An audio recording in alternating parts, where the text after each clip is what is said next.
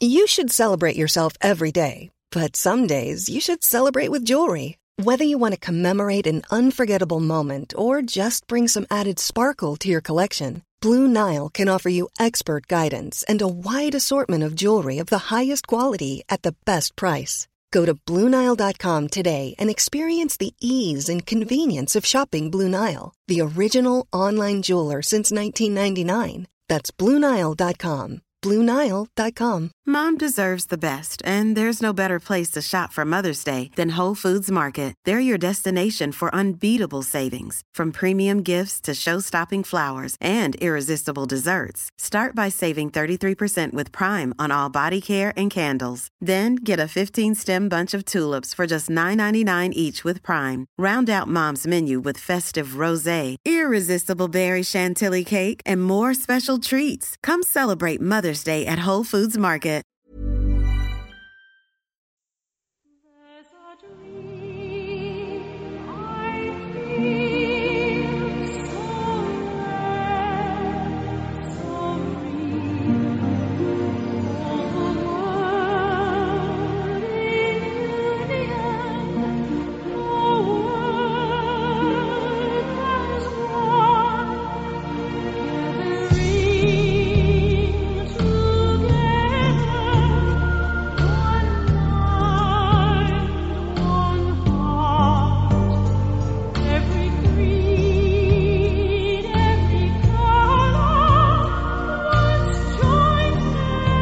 Everybody, and welcome to the latest edition of the Sin Bin Rugby podcast, brought to you by the AI channel.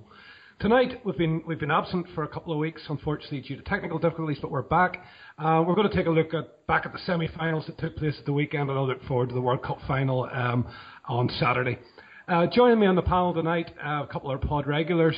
First of all, I'm sure the non-smug Andrew McGough. How are you, Andrew? Yeah, sorry, Dave, not smug at all, mate. Just relieved, I think, is the best word for it. But yeah, slightly disappointed that a certain South African guest isn't on the pod tonight. No, Brent, unfortunately, is away on business, and I think his head's down anyway. I don't think he'll come on.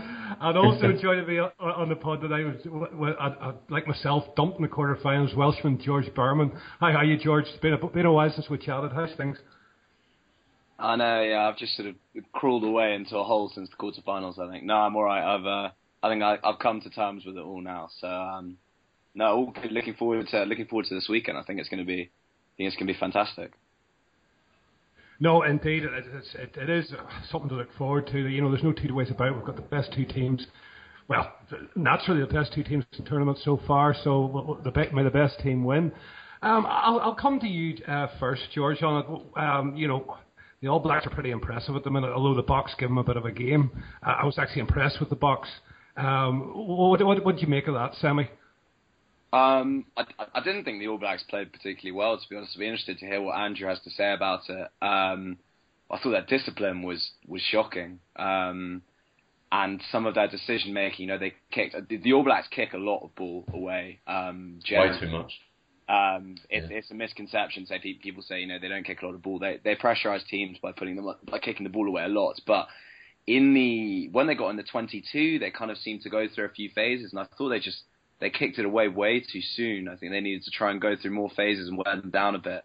So that was a little disappointing. And as I mentioned, just their discipline to you know give the Box cheap points. Obviously, Pollard was kicking really well. So.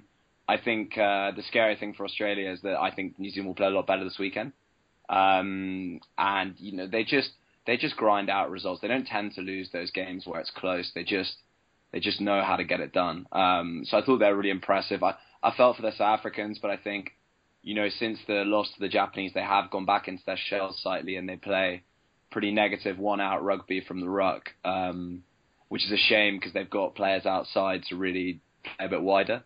So I think, you know, maybe the fact that they were so conservative, probably they just didn't have quite enough to hurt the All Blacks with the ball in hand. No, it was almost like the Box were just trying to stifle them at every chance that they got, and as you say, really not play rugby just to you know to keep the All Blacks in check. For you, Andrew, How are you feeling about it all? You know, we saw the magnificent performance in the quarterfinal, like untouchable, really. And as George said, I was still impressed with you, to be fair, against the Box. You got the job done. You know, the Box were trying to spoil an awful lot for you, but again, you got the job done. You went through the pack. You used your pack to the best advantage. I thought you played well. What's your thoughts? Yeah, it's a strange one, and you know, I just want to make it clear that there's nothing I'm saying here is meant to come across as an arrogance, which I know that some Kiwi fans can have. But I don't think there was much time in the game where I was really nervous that we wouldn't win it. It almost appeared like, other than the first few minutes when the Box were passing it through the hands, it almost appeared to me like they'd parked the bus a little bit and were just relying on getting into our half and getting these penalties. And you know, Steve Hansen, I think he's brilliant in front of the media, and very, very rarely does he make any comments about the officials. But yeah, he was certainly frustrated by the amount of penalties that we gave away first, and that's an All Blacks issue, but also how the Box didn't appear to be getting pinged for the same sort of infringements. But I think we ground out the game well. I think we did what we needed to do. Dan Carter's really starting to come into his own, but I do think, particularly what George mentioned about this kicking, that it was just the times that we were kicking was just really appeared to be brainless, and it had to have been a tactic, particularly when you're coming down in the 22, you got an opportunity, like Aaron Smith did a couple of box kicks down in the 22. We did an up and under just outside the 22 at one point. You can understand it if you're sort of just on halfway and you're doing kicks into the corners to move that Box 4 pack around. But it was frustrating, and I think the one standout for me was, and this is not a criticism of Sonny Bill Williams, because I thought he was great when he came on, but just an opportunity when we were on the 22 and he had Kieran Reid outside him, and we had Ben Smith outside of Kieran Reid. And if Sonny Bill Williams had done what he normally did and given a little pass to Reid would have been in with one man to beat, 20 metres out.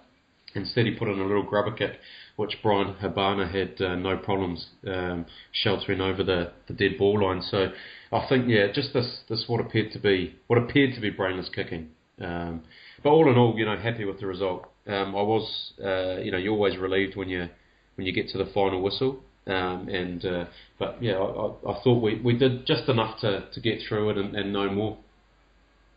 No, I hear you on that. As both of you have rightly said, there was a lot of uncharacteristic. Well, there were characteristic in the group or the pool stages for the All Blacks. We'd seen those handling errors. There weren't as many, obviously, but they were creeping in. I just sort of felt a bit sorry for the Box. I thought they put up a good performance. I actually met a guy in town here on Saturday night, South African guy. He was gutted. He really thought that they should have beaten you. They could have gone on and won that game. I don't know. I think from about sort of halfway through the second half, for my money, the All Blacks you just knew they weren't getting beaten, even though the scores were close and they kept coming back and they kept coming. You just knew that the All Blacks were going to close it out, and I think that you're just that cut above it, and maybe what George has said as well. Since the loss to Japan, it's maybe put the Box into their shell a little bit. So obviously you're playing the Australians in the final. And I know they're not your favourite people or your favourite team, Andrew. We've seen sort of the two games that have gone on for Australia since we've been on the air here. It was a very sort of questionable performance really against the Scots, who were like superhumans, and then they sort of countered in against the Argentinians. What are you expecting for the weekend? And what do you make of those two performances? And what do you think is going to be there going forward? Well, I think both teams know each other quite well. Cheika's going to talk down the Aussies as you'd expect, and it's interesting that this edict's come out from Australian Rugby not to refer to the All Blacks as the All Blacks, but to call them New Zealand. That's the slight mind games, but if you're having to check yourself each time and call them New Zealand, maybe you've already mentally lost. But I think it's going to be a tight one, like what we thought what I expected the Box game to be. they're probably not going to be too much in it. I guess that the thing will be interesting for me is whether the Aussies have the gas. We've talked on this pod, but had a fair bit of discussion around whether the Aussies peaked too soon in this tournament by playing good rugby right throughout the tournament, and it's not often that a team can hold that high or maintain that level throughout. And whilst they'll probably be strong at the breakdown, it's just whether they can last. And I thought they were very lucky to get past the Scots, and maybe that was Scotland's final, and they couldn't quite do it. And I guess good teams hold on to the 80 minutes, but I thought they looked really leggy against the Argentinians, and apart from an intercept try, kind of put the score out maybe and made it look a little bit flattering, that early intercept. But I don't know. My slight concern is the last time we put 40 points on the Aussie side in a World Cup year, they beat us with a Sterling Mortlock intercept. So I've always got that in the back of my mind, and you wonder whether Cheika was just not wanting to show his cards in that game by playing, not having Hooper and Pocock starting. Just interesting touch in looking at the media at the moment. New Zealand media is talking a lot about the Battle of the Sevens and how great Pocock is as a player, and how it'll be a real test of New Zealand's measure coming up against him, whereas you've got the Aussie media calling McCaw a cheat and a grub and all that sort of stuff. So it's funny how it's looked at both sides of the Tasman. No, and as I say, you guys, it's a World Cup final, but you play against each other regularly. They know each other very, very well. George, from your point of view, as I say, Wales played the Aussies in the pool stage. What have you made of the Aussies in the knockout phase? Scotland ran them extremely close. I thought Scotland were brilliant that day. Felt really sorry for them, and to be honest, the Aussies really bossed the Argentinians. So, we had talked in this pod during your absence on it about, as Andrew said, maybe the Aussies had burnt out too soon, had peaked too soon, but they seem to be going okay still. What do you make of them? No, I think it's a fair point about burning out. I don't think you're going to go into every 80 minutes or even necessarily most of them and play to a really, really high level, because it's just not how it works. You're just never going to execute that well every game. So from their perspective, I think they've completely got out of jail with their banana skin in the quarterfinal, where that was always going to be a really tough game, because Scotland are playing really good rugby at the moment. And no one expected anything of them in that quarterfinal. And for the Australians, it was unthinkable they were going to go out. So that's a horrible, in terms of your mindset in the week before. That's not a nice game to have to go into. And I think again, it also shows the fact that David Pocock is, debatably the best rugby player on the planet at the moment. And amen to that. I think and the interesting thing is, we spoke on the preview pod, which must have been about 6 weeks ago now, about the fact that Cheika has come in and done, he has done undeniably a fantastic job. The culture he's created is brilliant.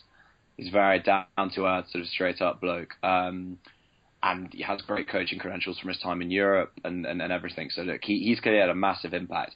Something that a lot of people have slightly chosen to ignore in that narrative is the fact that David Pocock had a knee reconstruction and hadn't played for Australia for the best part of a year and a half until quite recently. So yes, Cheika has come in and had a fantastic impact on an Australian side that was looking pretty devoid of any direction before that. But they've also had this guy Pocock who's come back in, who is, as I've said, is going to massively improve any side. So I think on top of the impact Cheika's had, having Pocock come back in is huge, and I think that was demonstrated pretty well in the game against Scotland. They really, really missed him. He's just, I think we said before the tournament, he's a bit of a physical freak. I think he's 14 turnovers in the tournament so far. I mean, that is just... He doesn't miss much on the floor, really, does he? Everything that goes on the floor is fair game to him. He's just awesome. He seems to choose so well, which, and obviously that's the whole art of it, is choosing which breakdowns to compete at and which to leave. And he basically just has that completely down to a T. I think one of the key for us, just to butt in there, George, I think one of the key things for the All Blacks is to do, I think it was 2011 when we played them in the World Cup, and just to run at Pocock.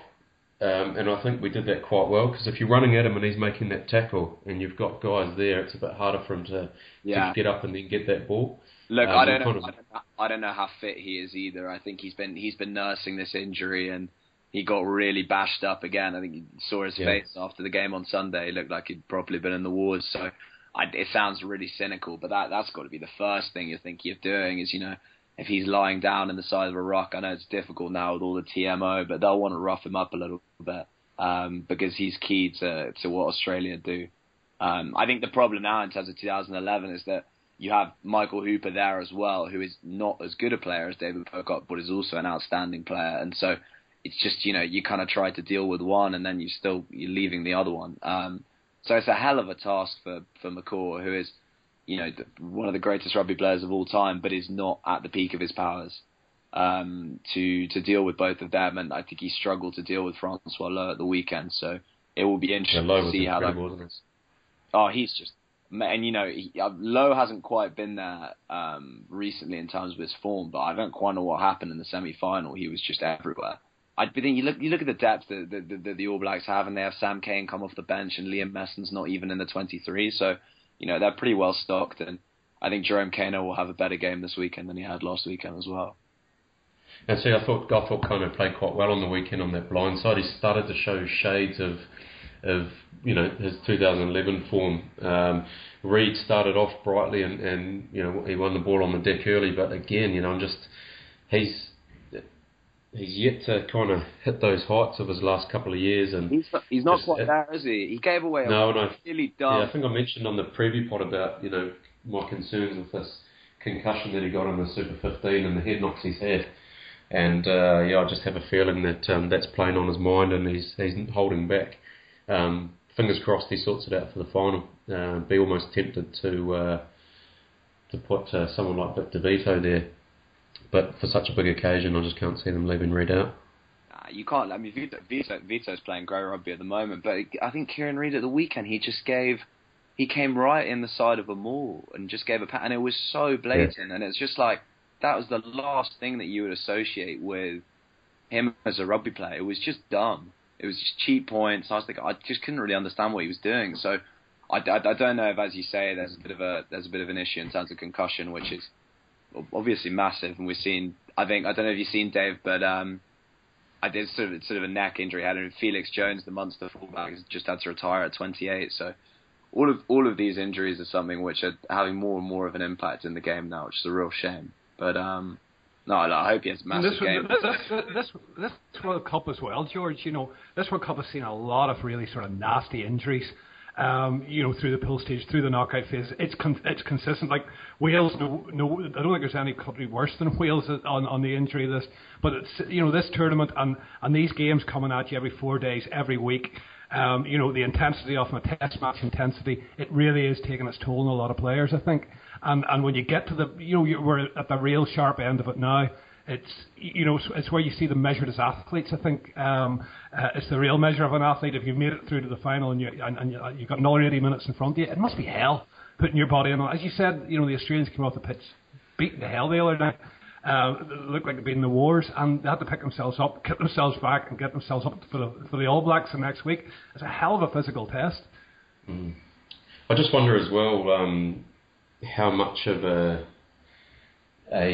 motivating factor the fact that 6 of these, I think it's 6 of these All Blacks are going to be playing their last test.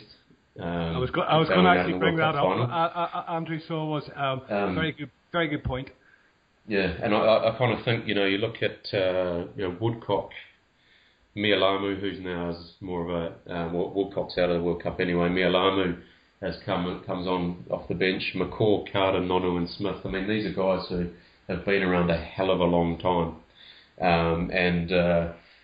McCaw's not the sort of person who likes any fanfare. He's not interested in coming out and talking about it being his last test, and I'm sure he'll get a few questions in the build-up to this game, and he'll just deflect them and not want to discuss it. But these guys will want to send these legends of the All Black game out on a high, no doubt, and when you need that kind of 5% and you need to dig deep, I think that's going to be part of that motivating factor. No, I hear you on that, and what George was talking about there about McCaw having his hands full. I think on his last performance ever, you'll get a performance from him. I really do expect big things from him and Carter, especially. I think they'll really want to go out on a high. Given the careers, my God, they're sensational rugby players, like sensational rugby players. It's a fitting end of the career of those guys. Very, very fitting. We talk about there's this awful Americanism about the GOAT, the greatest of all time players. And you've got to look at, Woodcock, McCaw, Carter, Nonu, potentially Smith. I mean, these guys have got to be up there in terms of All Blacks history as the greatest guys to wear their shirt in their position. It's going to be, it'll leave a void, but as you say, as George already mentioned as well, there's a lot of depth there, but I think for me, you always want to win the World Cup final, of course you do. But I'd love to see those guys go out on a high. Sorry, what I was going to say, when you talk about the depth, I was thinking about this the other day, and it's really terrifying. You look at who's going to come in for Carter, Smith, and Nonu, and for, amongst others, you've got Sam Cane as 7, who's been so carefully groomed to take over from McCaw and just eased into the setup. You've got Cruden at 10 to come back, who is, I don't know what you think about this, Andrew, but I think probably slightly sacrilege to say this, debatably would be playing on form ahead of Carter at 10 for New Zealand at the moment. I would be on form, yeah. Yeah, and then you've got Sonny Bill. I think he might play 7s for sort of 8 to 10 months, but then he'll be available after that, and Malakai Fekitoa to play in the centres. So I mean, Jesus, it doesn't stop. It's just stunning, the depth they have coming through.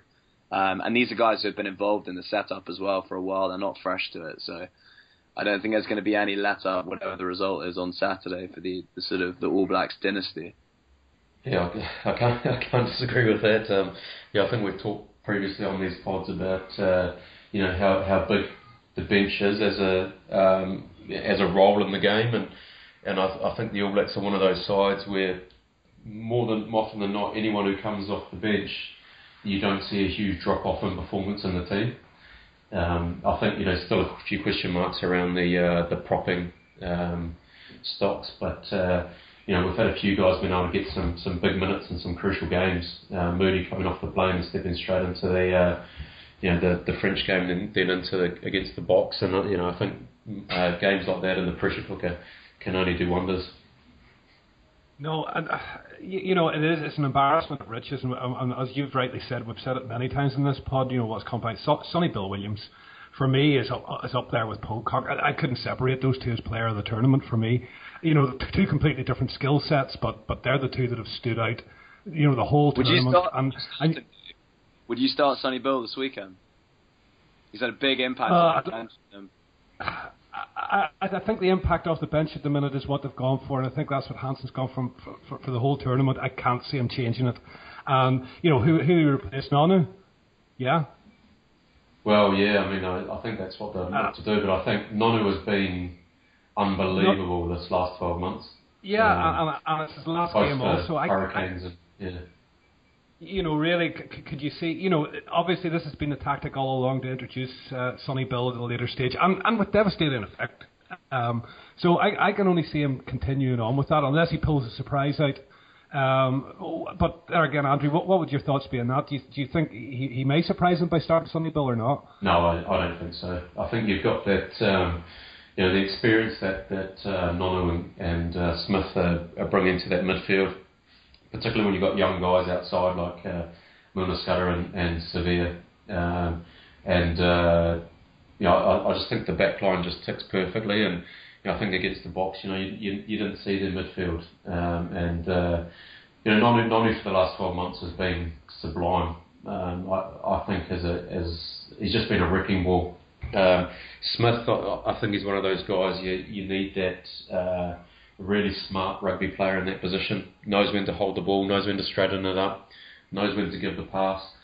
And I think if you bring Sonny Bill on after 60 minutes when the legs getting a bit tired, and just that ability to offload and to get that work rate. And you know, people kind of forget that he's a forward in rugby league, so he's not scared to take the ball forward. And you saw it against the Box a few times where he hit the ball up and held onto it and presented it nicely. So he's the perfect guy that you want to bring on after sort of 60 minutes when the leagues are starting to tire.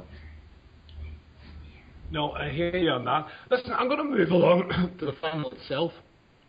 George, what do you think we're going to see? What kind of a battle, you know, given the fact that these are two teams that know each other like the back of their hands? What do you see happening? You think it's going to be a classic Southern Hemisphere encounter, or do you think that it's going to be a lot tighter than that? Nah, I think they'll kick a lot. I think the All Blacks will kick a lot and look to put the Wallabies under pressure with their kick chase, especially I think anywhere in their own half. They're going to kick a lot of ball away, which is sensible, really. And I think, you know, for the Wallabies, it's just all going to be about, can they really get on top of them on the deck? Because if they can starve them of the ball, then, you know, and then make sure they go through phases themselves, then they're very, very difficult to defend against. So I think you know, trying to call these games is just too tricky. But I think, you know, it'll be interesting to see how the Australian scrum goes. They've got Scott Seo, I think, is going to be fit, which is really important for them. So if they can get quite front foot, that will help Bernard Foley, because, you know, like any fly half, but Foley especially, I think he struggles when he's not on the front foot. You can kind of really get at him, and he struggles to get his rhythm. So the other thing, which, you know, we spoke about in the preview months ago, is the fact that Foley's actually not kicked that badly in the World Cup, but he's not a good goal kicker. He's a 65% goal kicker. So we saw last week how that really kind of hurt the Wallabies a bit in terms of trying to build their lead. And Dan Carter's not going to miss anything this weekend. So, you know, tight games, World Cup final, Foley's not a natural kicker. He tends to just kind of stab the ball over. So, you know, if he's tightening up and missing points, missing conversions, missing penalties, that could be massive, given how fine the margins are going to be. So I think that's a huge plus for New Zealand. And, you know, that could potentially really hurt the Wallabies. No, indeed. Andrew, a response from the New Zealand side. What are you expecting from the All Blacks this weekend? I think it's going to be. I think George hit the nail on the head there. I think, you know, the best thing the All Blacks can do is just to keep the ball in the Aussies half. Just to, you know, keep the pressure on them. One thing I was shocked by last week was how many times we won the ball against the opposition throw in the line-out. You know, that just doesn't happen against the Box. And if we can start doing that against the Aussies and start keeping them under pressure, I think the points will come. It's going to be a tight match, and I think, you know, Scott Seo is going to be the key. If he is fit, then that's going to, as George said, he's the cornerstone of that Aussie scrum and you know, lays that platform well. And I think if he's not starting, then, you know, it's going to be a completely different ball game. So yeah, I don't know. I think it's going to be a pretty cagey first half in particular. I have a feeling that if the All Blacks can score a try early just to settle them, I think that's really what we're going to need, like it was against the Box. So, you know, I kind of expected that we would have run in a couple and kind of went over them.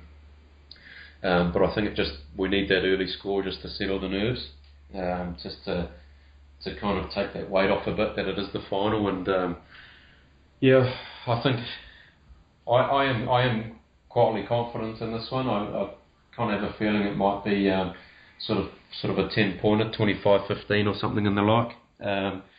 But yeah, I think it's going to be a good match. It's meant to be a dry day, I hear, on Twickenham on the weekend. So yeah, there's a chance for some running rugby.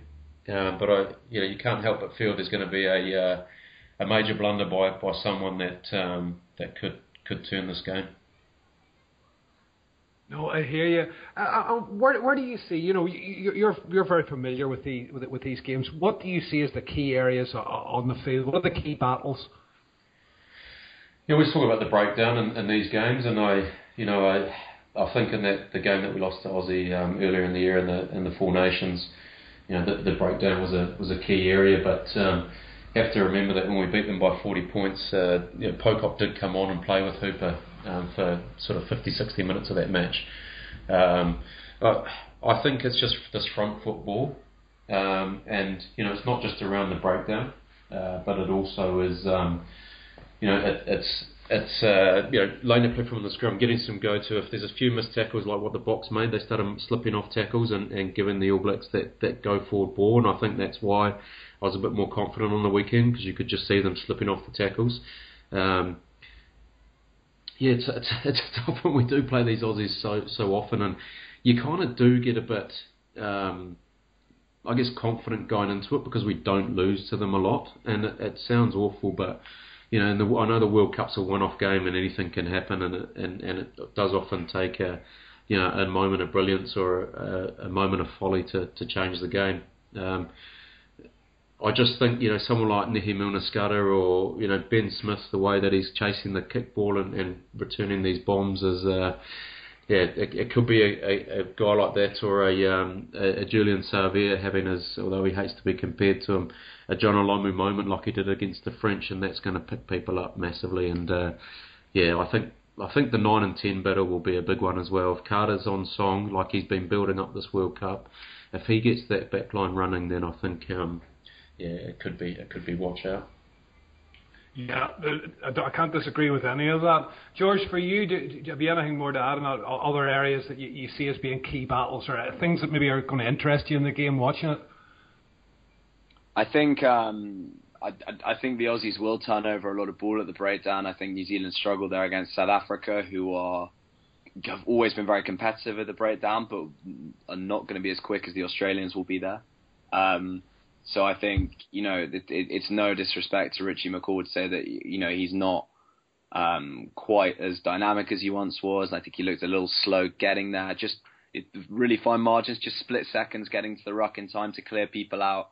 So I do think they'll get joy there. And I think with that in mind, I think they'll get the chance to go through phases and in New Zealand's half. So New Zealand will need to defend really well when they're under the cosh, which isn't easy to do because the Wallabies, especially with their front foot, their offensive patterns are very, very good, and the way they hold their depths and stretch teams. I think, as Andrew's mentioned, though, I think the All Blacks halfbacks they can manage this game a lot better than the Australian ones do. I think I'm still waiting for Aaron Smith to sort of come to life. When you're ready to pop the question, the last thing you want to do is second-guess the ring. At BlueNile.com, you can design a one-of-a-kind ring with the ease and convenience of shopping online. Choose your diamond and setting. When you find the one, you'll get it delivered right to your door. Go to BlueNile.com and use promo code LISTEN to get $50 off your purchase of $500 or more. That's code LISTEN at BlueNile.com for $50 off your purchase. BlueNile.com, code LISTEN. Hiring for your small business? If you're not looking for professionals on LinkedIn, you're looking in the wrong place. That's like looking for your car keys in a fish tank. LinkedIn helps you hire professionals you can't find anywhere else, even those who aren't actively searching for a new job but might be open to the perfect role. In a given month, over 70% of LinkedIn users don't even visit other leading job sites. So start looking in the right place. With LinkedIn, you can hire professionals like a professional. Post your free job on linkedin.com/people today. Hey, Dave. Yeah, Randy. Since we founded Bombas, we've always said our socks, underwear, and T-shirts are super soft. Any new ideas? Maybe sublimely soft. Or disgustingly cozy. Wait, what? I got it. Bombas. Absurdly comfortable essentials for yourself and for those facing homelessness. Because one purchased equals one donated. Wow, did we just write an ad? Yes. Bombas. Big comfort for everyone. Go to bombas.com/ACAST and use code ACAST for 20% off your first purchase. In this tournament, he's just, the best scrum half in the world by an absolute country mile. So I think a big game for Aaron Smith. And look, it's Dan Carter's last game. And in the quarterfinal against France, I haven't seen him play like that since. Since the Lions. I reckon it's from the Lions 10 years ago. You literally took the words out of my mouth. I was having flashbacks. It was horrible. Just the way he was taking the ball to the line and offloading and going past people, that was really reminiscent to the Lions in 2005, where he just he basically made it look like men against boys on the pitch. So I think it's going to be. It's really sad that it's his last game. I think you can expect a huge game from him. So maybe a little bit more maturity from the All Blacks. Will Genia just can't seem to quite get back to anywhere near where he was before, and Foley he never played in a game anywhere near this magnitude before, and had a little bit of reputation at the end of last season for sort of bottling the playoff games for the Waratahs. So I think, as I've mentioned with his goal kicking as well, I think his temperament would be a little bit of a concern. It's just so hard to call. And then, as we've spoken about, the All Blacks back three are just so impressive. Ben Smith's probably the best fullback in the world, and the balance you get between Milner, Scudder, and Surveyor is just stunning. I think what they both offer. Special, very special. But and Surveyor has great light of hand as well, and we've not necessarily seen that so much in this tournament. It's been a lot more about the brute force, but he's got really good hands. So look out for that this weekend as well. I think he's still got that to show. George, look, I know you did the preview pod on Australia, and I know you watch a lot of their footy. But I'm intrigued to know what you think about Folau and this injury that he's carrying, I should say. I mean, for me, one of the features of the All Blacks play in the last few games has been putting up the Gary Owen and Ben Smith coming through and collecting it.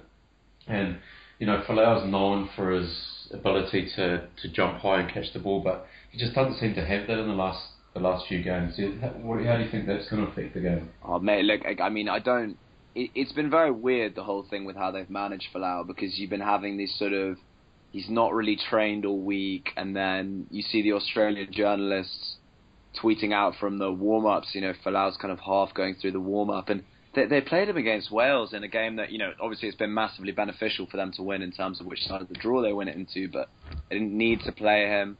And he just didn't even look close to fit. He wasn't. Wales had lost really. In the form of Lee Halfpenny and these guys, a lot of their players who are best in the air. But Folau wasn't even getting close to anything when they were putting the balls up, and that was a big part of how Wales were able to put the Wallabies under so much pressure that day and get a lot of territory. So I would play Kurtley Beale. They won't. They'll pick Folau. But I think Kurtley Beale is, very well reported that he's had a lot of problems, off the pitch in the last few years, but he just looks like he's playing a different game to most people, and I've seen him in this tournament. He's so talented, and the impact he's been having for them, he's a much better distributor than Folau as well. So for me, Folau just doesn't look quite there. His ankle's just not right, and it's an injury that he just needs a month or 6 weeks to rest properly before he's going to have full confidence in it, but he still looks tentative to me. So I would pick Beale at 15. I don't think they'll really lose anything. But I don't think they will. I think they'll play Folau, and I'm sure the All Blacks will look to put the ball up and challenge him, as you said. It's so funny because it's just traditionally such an area of strength for him coming from the background that he does with Aussie rules and then around stuff. But no, I think they could really look to pressurise them there. I think undoubtedly that's something Hansen and Smith are going to have looked at. No, and that could be actually a very good call. It's actually a good spot. I haven't really seen so much of this kid Folau, and something I still don't think I've seen him because the way that you built him up in the preview pods, George. I was really looking forward to seeing him. Savia has lived up to the billing, but this Folau hasn't. Do you just feel he is carrying the injuries and that's what's held him back? It's got to be, yeah. Yeah, mate. Same as pop and hitting the line, George, and you talked about it, hitting the line and unparalleled in the air. He'd be the best in the world in the air with that regather and the burst of pace, and he is an exceptional talent, but he's just been a shadow in this tournament. Yeah, I completely agree. It's I've got no regrets about bigging him up. He is a stunning rugby player. He's an incredible athlete. His outside break, his fend, as we said, in the air, he's unbelievably good usually. But he just looks. I don't think he's confident in his ankle. That's just speculation in terms of I don't know what the situation is exactly, but he doesn't look right. And this is a guy who usually, when he's playing people, just looks completely superior to most of the other people on the pitch. So I can only assume, as we've said, that there's something not quite right there. And if he's not quite right, they should just play Beale, because Beale's a fantastic player, and you can't have someone on the pitch who's not 100% trusting himself in games like this, because you're going to get found out.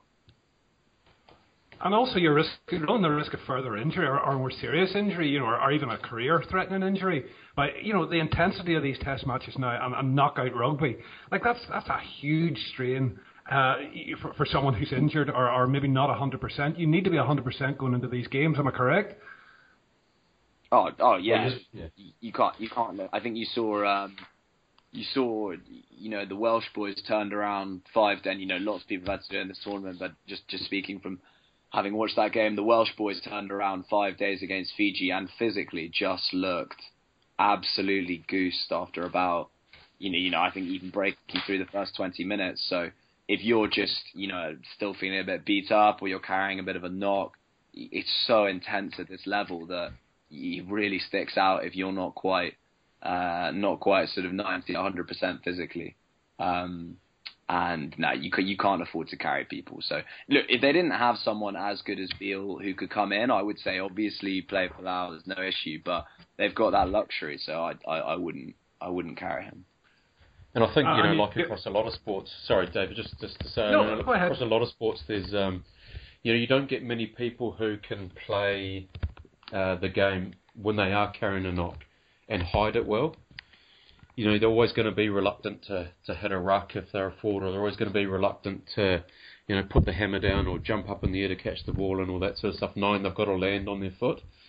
McCaw was, in 2011, I guess this is the type of guy that he is and how he handles things. I mean, he was in some serious pain throughout that whole tournament with his foot, and probably, shouldn't have played, but wanted to, and you couldn't really tell that he was any different. But he wasn't hardly training between games, and you're hearing there's a lot of people you hear behind the scenes, that guy should just not have been playing, and he should have had an operation, he should have been staying off his foot. But he hit it and masked it very well, and I guess it was just adrenaline that got him through. But you can't expect people to do that, and if Folau has got the slight doubt in his mind going into a World Cup final, you don't want to put that pressure on him either. Like, if Cheika picks him, he's actually taking that decision out of Folau's, away from Folau, and he's actually making that decision himself, and he's putting that additional pressure onto Folau. I mean, I agree with George. I would, if it was me, I'd be starting Beale. The only concern I have over Beale is, that kind of Quay Cooper thing where his head can drop very, very quickly if things don't go his way. Whilst he's exceptional going forward, if he's having a bad day, he just implodes. So yeah, it is a tough one, all right. Well, I hear both of you, and for my money, I think if you're carrying any kind of an injury, these Test matches are intense. We've already said, but against the All Blacks, the best team in the world, it's a major risk, and I think I would go with George's suggestion. And not play, because if it ends up being an area that they're exposed in, it's going to be very, very costly. Listen, before I come to predictions on this, I want to veer off on a tangent a little bit. A lot's being made at the moment of the Northern Hemisphere and the fact that everybody fell in the quarterfinals, and the state of the Northern Hemisphere rugby and how far behind we seem to be again. This is a stigma. From back in my day, when it was amateur rugby before the advent of the professional game, the Southern Hemisphere teams were prepared and conditioned much better, and now it seems we caught up a little bit with the professional era, but the slippage seems to be there again. And I'm going to come to George here. What's your thinking on it? When you look at Wales and Ireland, Scotland at least gave a good account of themselves. Wales gave an account. Ireland basically didn't turn up for the first 30 minutes and paid the price for it. What do we need to do in the Northern Hemisphere to improve, to stand toe-to-toe with these guys in the Southern Hemisphere for your money? How long have you got, mate? I think... we know it's not. We know it's not lack of money. No, we know it's not the lack of organisation through the branches or unions, but it just seems to be to do with training or how the players are trained or so on. I just can't get my head around it. Okay, so look, we could probably very easily talk about this for hours on end. I think we generally play quite negative rugby. It's fair to say. So, I think Wales, we spoke about before the tournament under Gatland, they like to get around the corner and bully teams physically. Their line speed's very quick up in defence, and then they try to get Warburton over the ball and win turnover penalties. They kick a lot of ball and they like to compete aerially. And they're usually very good at that with Dan Biggar, and then usually with Lee Halfpenny and Liam Williams as well, who they obviously lost to injury, which was pretty key to the way they play. There was a massive loss in terms of being competitive in the air, especially against a side like South Africa. That's a big strength for. So Wales play negative rugby. They look to suffocate teams. They look to beat them up physically. Ireland also play pretty negative rugby. Joe Smith's a very clever coach. But what they do is, they put a lot of ball up in the air and they try to compete aerially as well. And they either try to take it in the air or they get you down and they then try to isolate whoever's taken the ball and turn the ball over. That tends to be how they get up the pitch. They're not offensively fantastic with the ball. I think they struggle to hurt teams a little bit. There's a slight personnel issue there in terms of the balance in a sense. I think Henshaw's a fantastic player, but they could really do with an inside centre of a certain calibre, and then they could shift Henshaw out to 13. So look, the rugby that Ireland play is quite negative as well. England, I don't even think anyone knows what they were trying to do, or if they had any discernible style. But you can't even talk about that. But any team that picks Brad Barrett at 12 is not trying to play particularly expansive rugby. And then Scotland, were probably a bit of a shining light in terms of the fact that they were willing to play a little bit wider. And Mark Bennett at 13's come through really well for them. And obviously Hogg's a great runner with the ball. But look, I think the first thing is let's go out and try and win the game, not try and sort of force the opposition into mistakes to lose it. And I think that's just having a more positive outlook. It's playing a second receiver, either at 12 or at 15, which allows you to play much wider, which is why I would really consider not playing Jamie Roberts at 12. You've got to go out and try and break these teams down, just not try and force them into mistakes. And I think there's just a bit of a lack of ambition generally. And yeah, no, I think we're way too negative. Way too negative. Don't play wide enough. It's interesting. If you go to what we're kind of getting told, so you take away and what some of the feedback that is coming into the southern hemisphere is that, like in New Zealand, and it's been a massive thing that we've talked about for a long time about not liking, but it's kind of bearing fruit now. Is that in the Super 15? If you want to be selected for the All Blacks, you have to play Super 15. You have to play for your franchise. Sorry, you have to play in New Zealand. So Adam Thompson, I think, was playing for Queensland, and he wasn't allowed to play for the All Blacks. We had a few of our key, guys like his name escapes me now.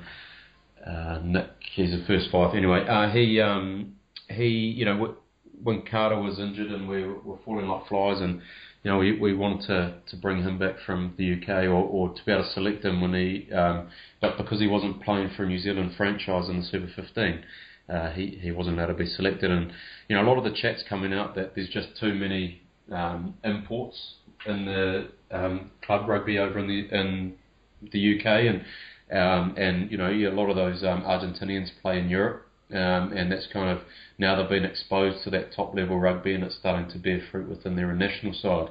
The Aussies, they changed their rules just at the end of, or just pre-World Cup, so that they could recall the likes of Matt Giteau and make them available for World Cup selection. But the criteria was basically the Giteau criteria. So you had to have played a certain amount of tests already for the Australians. 60, yeah. So there was him and maybe was it Drew Mitchell, I think, were the only two that had actually impacted. Mitchell's been phenomenal as well. He has. A fantastic He has. player. Everyone would talk about Ghetto, but Mitchell's been massive for them. So no, it was very conveniently set at 6. I think Mitchell picked up something like 62 caps, so it was very conveniently set at 60. Exactly. So, they changed to fit those two. It's just whether now England, the home nations have to now go, look, we want to develop rugby in this country. It's going to be a massive mindset shift, and as you say, you've got to go away from this negative rugby. Bringing the likes of Gatland over there, I thought it might have changed a bit. Vern Cotter as well. You thought that Schmidt as well. You thought that it might have changed, but I think it's just so entrenched that you can't just change it at the international level if they're not playing that way. For their club. No, and also, we've spoken here. Every time we've spoken about players who are going to be involved in this World Cup, like best in the world in this position, best in the world in the position. But there's no one really in the Northern Hemisphere really standing out in the same way as the lion's share of those positions goes to Southern Hemisphere, whether it be the Box, even Argentina, who have come on. Their inclusion in the championship down there. I don't know what you feel about it, Andrew. I was amazed by how far on they've come. I haven't seen them in a long time. I'm really, really impressed with them. They are a well-drilled side now, and I think having that exposure at that top level, they don't now come into a test match and they're not overawed anymore. They beat the French in the last World Cup, and I think they did the World Cup before that. And maybe that's just because they're used to the French way of doing things. But I think having them. First of all, I think it's a fantastic idea having them in a side of that quality in the Four Nations. I also think that it's been a huge benefit for their rugby. And we've got out of jail against them a couple of times, and I do feel that. The time will come where they will turn over the All Blacks like they've done against the Wallabies and against the Springboks. No, well, the opportunity is there for them. For you, George, when you look at it, the Argentinians have done so well in this tournament, and whenever you base it against the likes of the French, who were the closest thing, they were the closest thing we had to the Southern Hemisphere side was the French style of rugby, and they've gone down the pan. The Italians aren't going anywhere. What do you make of it? I think the really interesting thing about the Argentinians is that they've got this real brunt up front.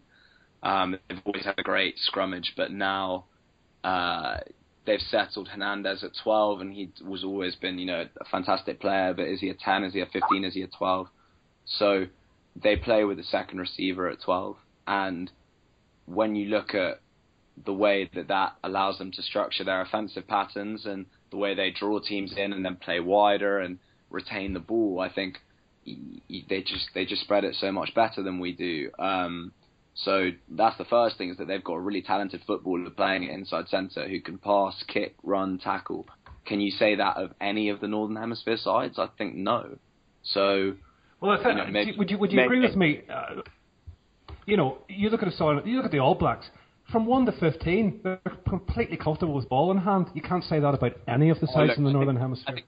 I think especially the type 5 forwards in the Southern Hemisphere are better ball handlers than in the Northern Hemisphere. But I don't buy the argument generally about sort of we don't have the players. I think 100% we have the players. I think in England, in Wales, in Ireland, there are good enough, talented enough sort of players who can execute a game plan with more ambition, but I don't think they necessarily get picked, and I don't think they get used in the right way. So, if people will disagree with me on this, but if Wales continue to pick Jamie Roberts, who's not a distributor, he's pretty uncomfortable when you ask him to distribute the ball. So New Zealand said to Nonu that he had to go away and be able to distribute better. Roberts can't do that. If you keep on picking him and he's not a good enough passer of the ball, then you're going to struggle to offensively, you're going to struggle to stretch teams. And England playing Barrett at 12 is not, he can't pass particularly well. So you're going to have the same problem. So for me, it's a choice about who you pick. And I do think we have the players to do better. So I don't think it is necessarily going to take a lot. I don't think we're a million miles off, but I do think there has to be a bit of an adjustment to the way we approach the game.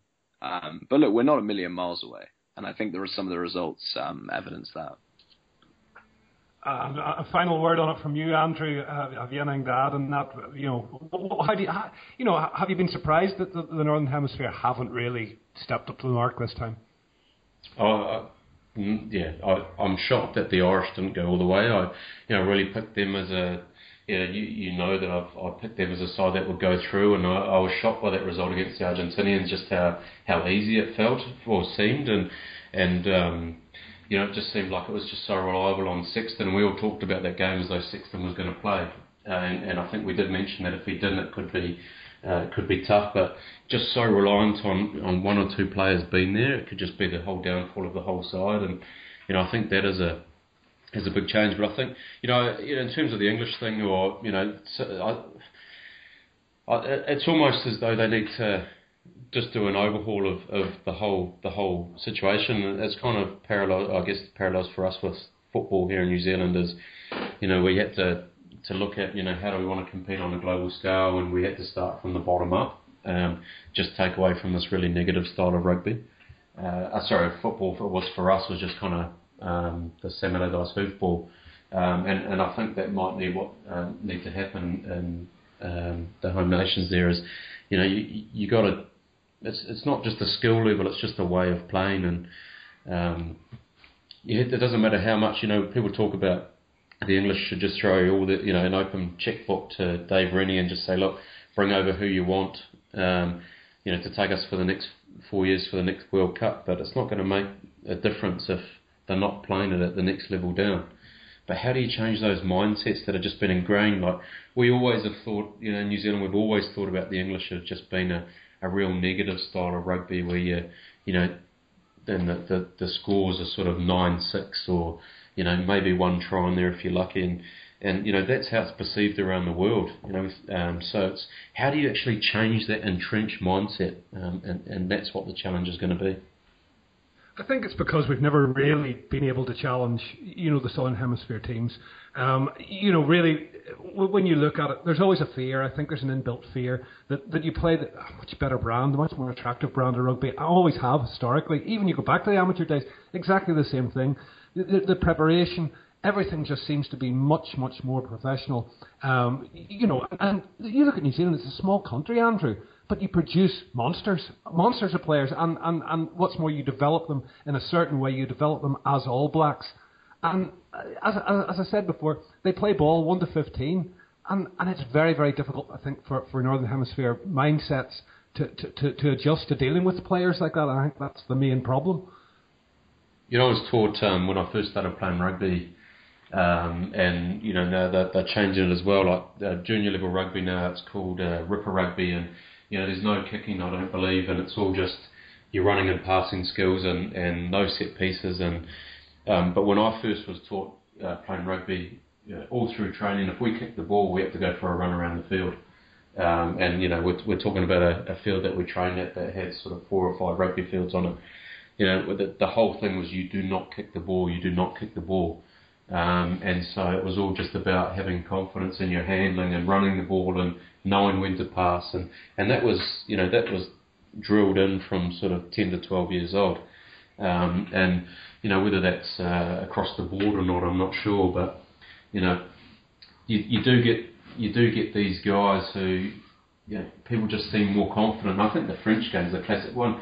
You had our props doing offloads. I mean, it's just the confidence with the ball. Not scared to make that pass. But it is just it's just entrenched. It's what you're taught when you're young. It's not something that you just you learn along the way. And that's why I guess I'm drawing parallels between Northern Hemisphere rugby and particularly New Zealand football. It's so hard to change your mindset, and you have to do it from the kids' level, and it's probably not going to bear fruit properly for years. But yeah, it's I guess the other side of it is you don't often see World Cups won by a team scoring lots of tries. So when it comes down to it, Dan Carter's drop goal and the confidence that he showed to be able to do that on the weekend just could count for a lot. No, it was an excellent job, Colin. They worked them into position absolutely beautifully. But listen, time has marched on us, gents, and I want to come to you for your predictions for the weekend. I'll come to George first. How do you see it going, George? If I have to pin you the result, how close to you and how fair do you think it's going to be? God, I'm really on the fence. I do think that the Australians will have them on the ropes at points. It's just whether they can get far enough ahead, because for me, if it's a 5 to 7 point game with 10 minutes left, then you've got to think the All Blacks are gonna manage that and come through. As we say, it's these guys' last games, and they just have this innate belief they just don't tend to lose close games. So I honestly think the Wallabies are going to have to look to be 10 points clear by that point, which they could be. I think they are going to turn over a lot of balls, so they could be. But I'll have to be. I think you'd be silly to bet against the All Blacks. But it's all about how far ahead the Australians can be. I think it will be very, very tight. I just think the All Blacks will probably come out on the right side of it by maybe 2 to 3 points. But it will be really close. I do think they'll cause them problems. And the All Blacks will have to play a lot better than they did. If they play like they did against Africa, they'll lose 100%, because the Australians are a much better side. No, I wouldn't disagree with that. But for me, I feel that New Zealand, by no more than 5, I think it's that tight. And we'll come across to Andrew. What are you thinking, mate? If I have to pin you down, what are you thinking? I don't know, but I'm nervous already, to be honest. It's still a wee ways out. What I like to think will happen and what will happen will probably be poles apart. But in my head, I've got 24-14 to the All Blacks. I think the Aussies will score a try, and I think we'll score a couple, and then probably just penalties the difference. But I guess that's what I'd like to happen. I think it probably will be closer, as you say. It's probably be a 5-pointer, and it'll be a nail-biting last sort of 10 minutes with the Aussies pressed down on our line. I do just want to say I think having Owens as the ref is probably going to be good for us. I think he's reffed well throughout this tournament, and I think he's probably likely to let the game flow a bit. And I think he manages the players very well. I like to think it'll be a bit more comfortable than what it most likely will be. But I do think that the All Blacks will win the cup. No, and I can't disagree with that, and I hope you do, and I wish you all the best for the weekend. And no doubt we'll be back next week to have a bit of a chat about what happened and what transpired and a little bit more about it. But we might. I'm only back if we win. I'm going to pull a Brent if we don't. No, now he's got a good excuse. He's travelling today. Well, before it goes, is there anything you want to plug or anything far away? George, the floor is yours. Nah, mate, I absolutely nothing to plug. Just really looking forward to the game this weekend. I think as hard as it is to say, they're definitely the 2 best teams in the tournament, and what a great spectacle. I think it's going to be really, really close and such fine margins in these games. So a real pleasure to watch. As we've said, a pretty astonishing crop of All Black players, all sort of go out together as well. So it'd be really special, and probably. I'd suspect for a lot of everyone in New Zealand very emotional to watch these guys all play together for the last time. So it should be fantastic. I hope so. Andrew, have you anything you want to plug quickly? No, I just I just want to first and foremost just say it's been a bloody enjoyable podcast to be involved on. A great bit of chat, and it's going to be a nerve-wracking countdown to this final, and I hope we can send our guys out on a high. I think that's what it comes down to for me. I have to take a few deep breaths. I think it's going to be, will be, as George said, it's going to be an emotional final. I think there'll be a few tears shed either way, just like there was in 2011. But here's hoping it's a spectacle. I'd be gutted if it was an 8 points to 7 game like the last World Cup final was. No, I hear you. I'm sure the majority of rugby fans out there are behind New Zealand as well. They played a brand of rugby. It's irresistible. You can't help but respect it. But listen, as I say, gents, time unfortunately has marched on us, and as I say, we'll be hopefully back next week again with a bit of a review of the final and the competition as a whole. But it only leaves me to say good night to you, and thank you very, very much for listening. And until the next time, goodbye.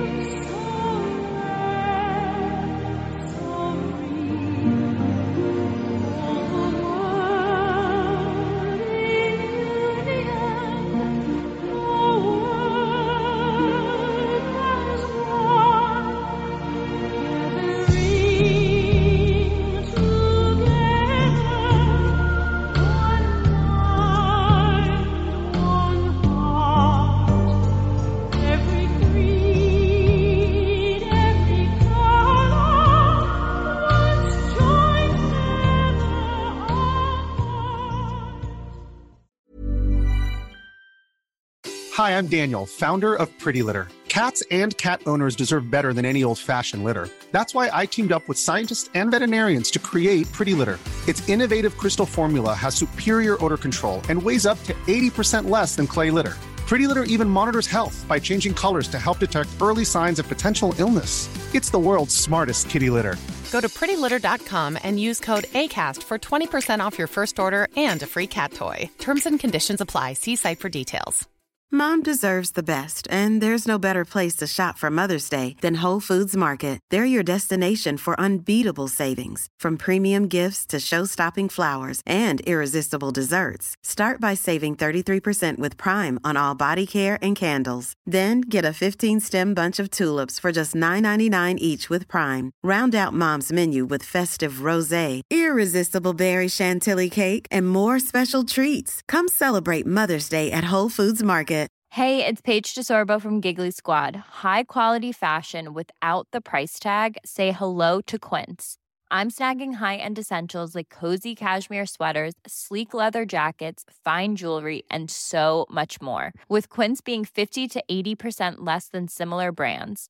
And they partner with factories that prioritize safe, ethical, and responsible manufacturing. I love that. Luxury quality within reach. Go to quince.com/style to get free shipping and 365-day returns on your next order.